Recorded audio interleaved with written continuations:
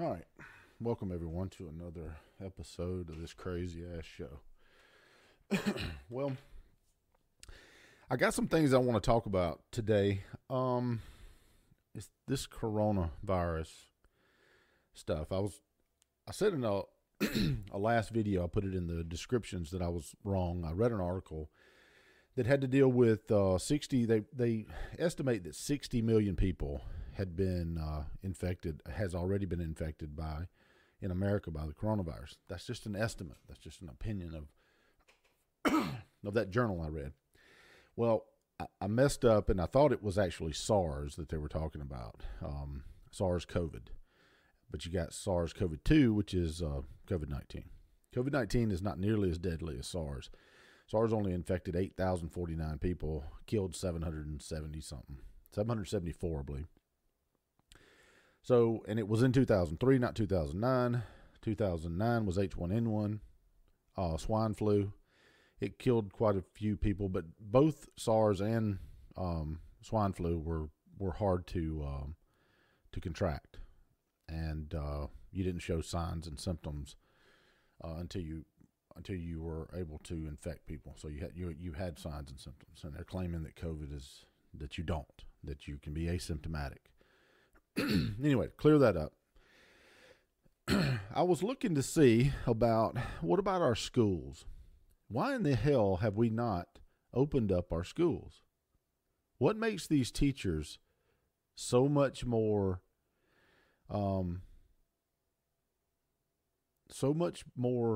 important than, say, police officers, firemen? They still have to go to calls. These teachers are public servants if they work for a public school. They work for the state. Why the hell do they get to sit home and nobody else does? Especially when you look at the data. Do you know how many people have died under the age of 18? In the whole country. 350 million fucking people. 123 kids have died of COVID-19. Wow.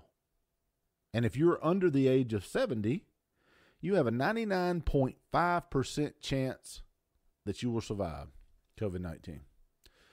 I don't know that you have that much of a chance not to contract cancer if you're over that age. That's just my opinion. Now I'm going to say something, and I'm going to say this, and this, now that, what I just told you was a fact. This here is going to be my opinion. This is my opinion. So all you fact checkers, this is my opinion. I don't need you fact checking me because it's not a fact. It's my fucking opinion. Now, what is that opinion? That this virus was nothing but a way to get absentee ballots approved. It's nothing but fear-mongering and a way to take down Donald Trump. That's my opinion. It's evident. Did you see the Biden supporters when the media called the election? And by the way, the media can't call an election, and Joe Biden is not the president-elect. Not yet. I'm not saying he won't make it there. But right now, Joe Biden is just Joe Biden. And there is no such thing as the office of the president-elect. So there. That's not my opinion either. That's a fucking fact. So folks, let me just say, the teachers need to be getting back to work. They need to be back in the classroom. There's no need to keep these kids home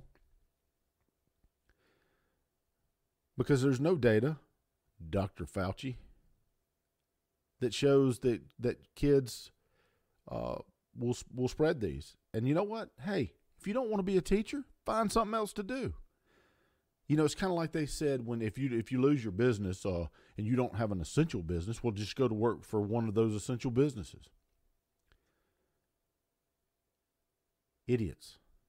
I have never in my life seen the level of panic in all three branches of our government. Do you know that they're going to put plexiglass up in the courthouses? For what? for a virus that you have a 99.9% or 99.5%. It even gets lower than that as you get down to where my age is at 49. You have like a 99.999% chance that you're going to survive it. So, ooh, my goodness. You have a better chance of getting killed in a car. And I don't get it at all. 83,000 or 84,000, I think I read, died of alcohol-related deaths in 2019. I want to see the numbers of this year because people are drinking like they're in college. And people are losing their businesses at record numbers. I had to restructure mine, all because a government bureaucrat who's still getting a salary, by the way. I think the people that made these damn choices should have foregoed their salaries. They should have. If you're going to shut somebody else's business down, every business is essential to the person that puts food on their table. I don't need a government handout. I need you to get the hell out of my way. That's what I need. I need you to get the hell out of my way and let me do my job and let me build what it is that I build. Let me run my business the way I want to run the damn thing, and I have anyway. I ain't shut shit down. And they can all kiss my ass. I'm just not going to do it. Now, even though I didn't shut down, we still had problems because everybody else was shut down. And the nature of my business, it put a stranglehold on me. So we were essentially shut down because everybody else was shut down with no money. So, people, you better wake the hell up. And I'm going to tell you what's going to, this is my opinion too, for the fact checkers. My opinion is very simple. If Joe Biden if he actually becomes the president-elect and he actually is sworn into office, God forbid that the fraud is, that this happens, because this was nothing but fraud. You'll never convince me that man got millions of votes over Obama. You will never convince me of that. Oh, and by the way, the Secretary of State for Georgia is launched an investigation. Why? Because he received absentee ballot request for his dead son. Yeah, that's right. These organizations that send out these requests for absentees sent it out and requested for his son that had passed away. So if it happened for the runoff election, and that's what it was for, the runoff election coming up, well, what do you think is going to happen? What did they think was going to happen during Trump's election? I mean, Trump had such a lead that they had to stop the vote and go, shit, we didn't think he'd win this at this level. And then you have a video.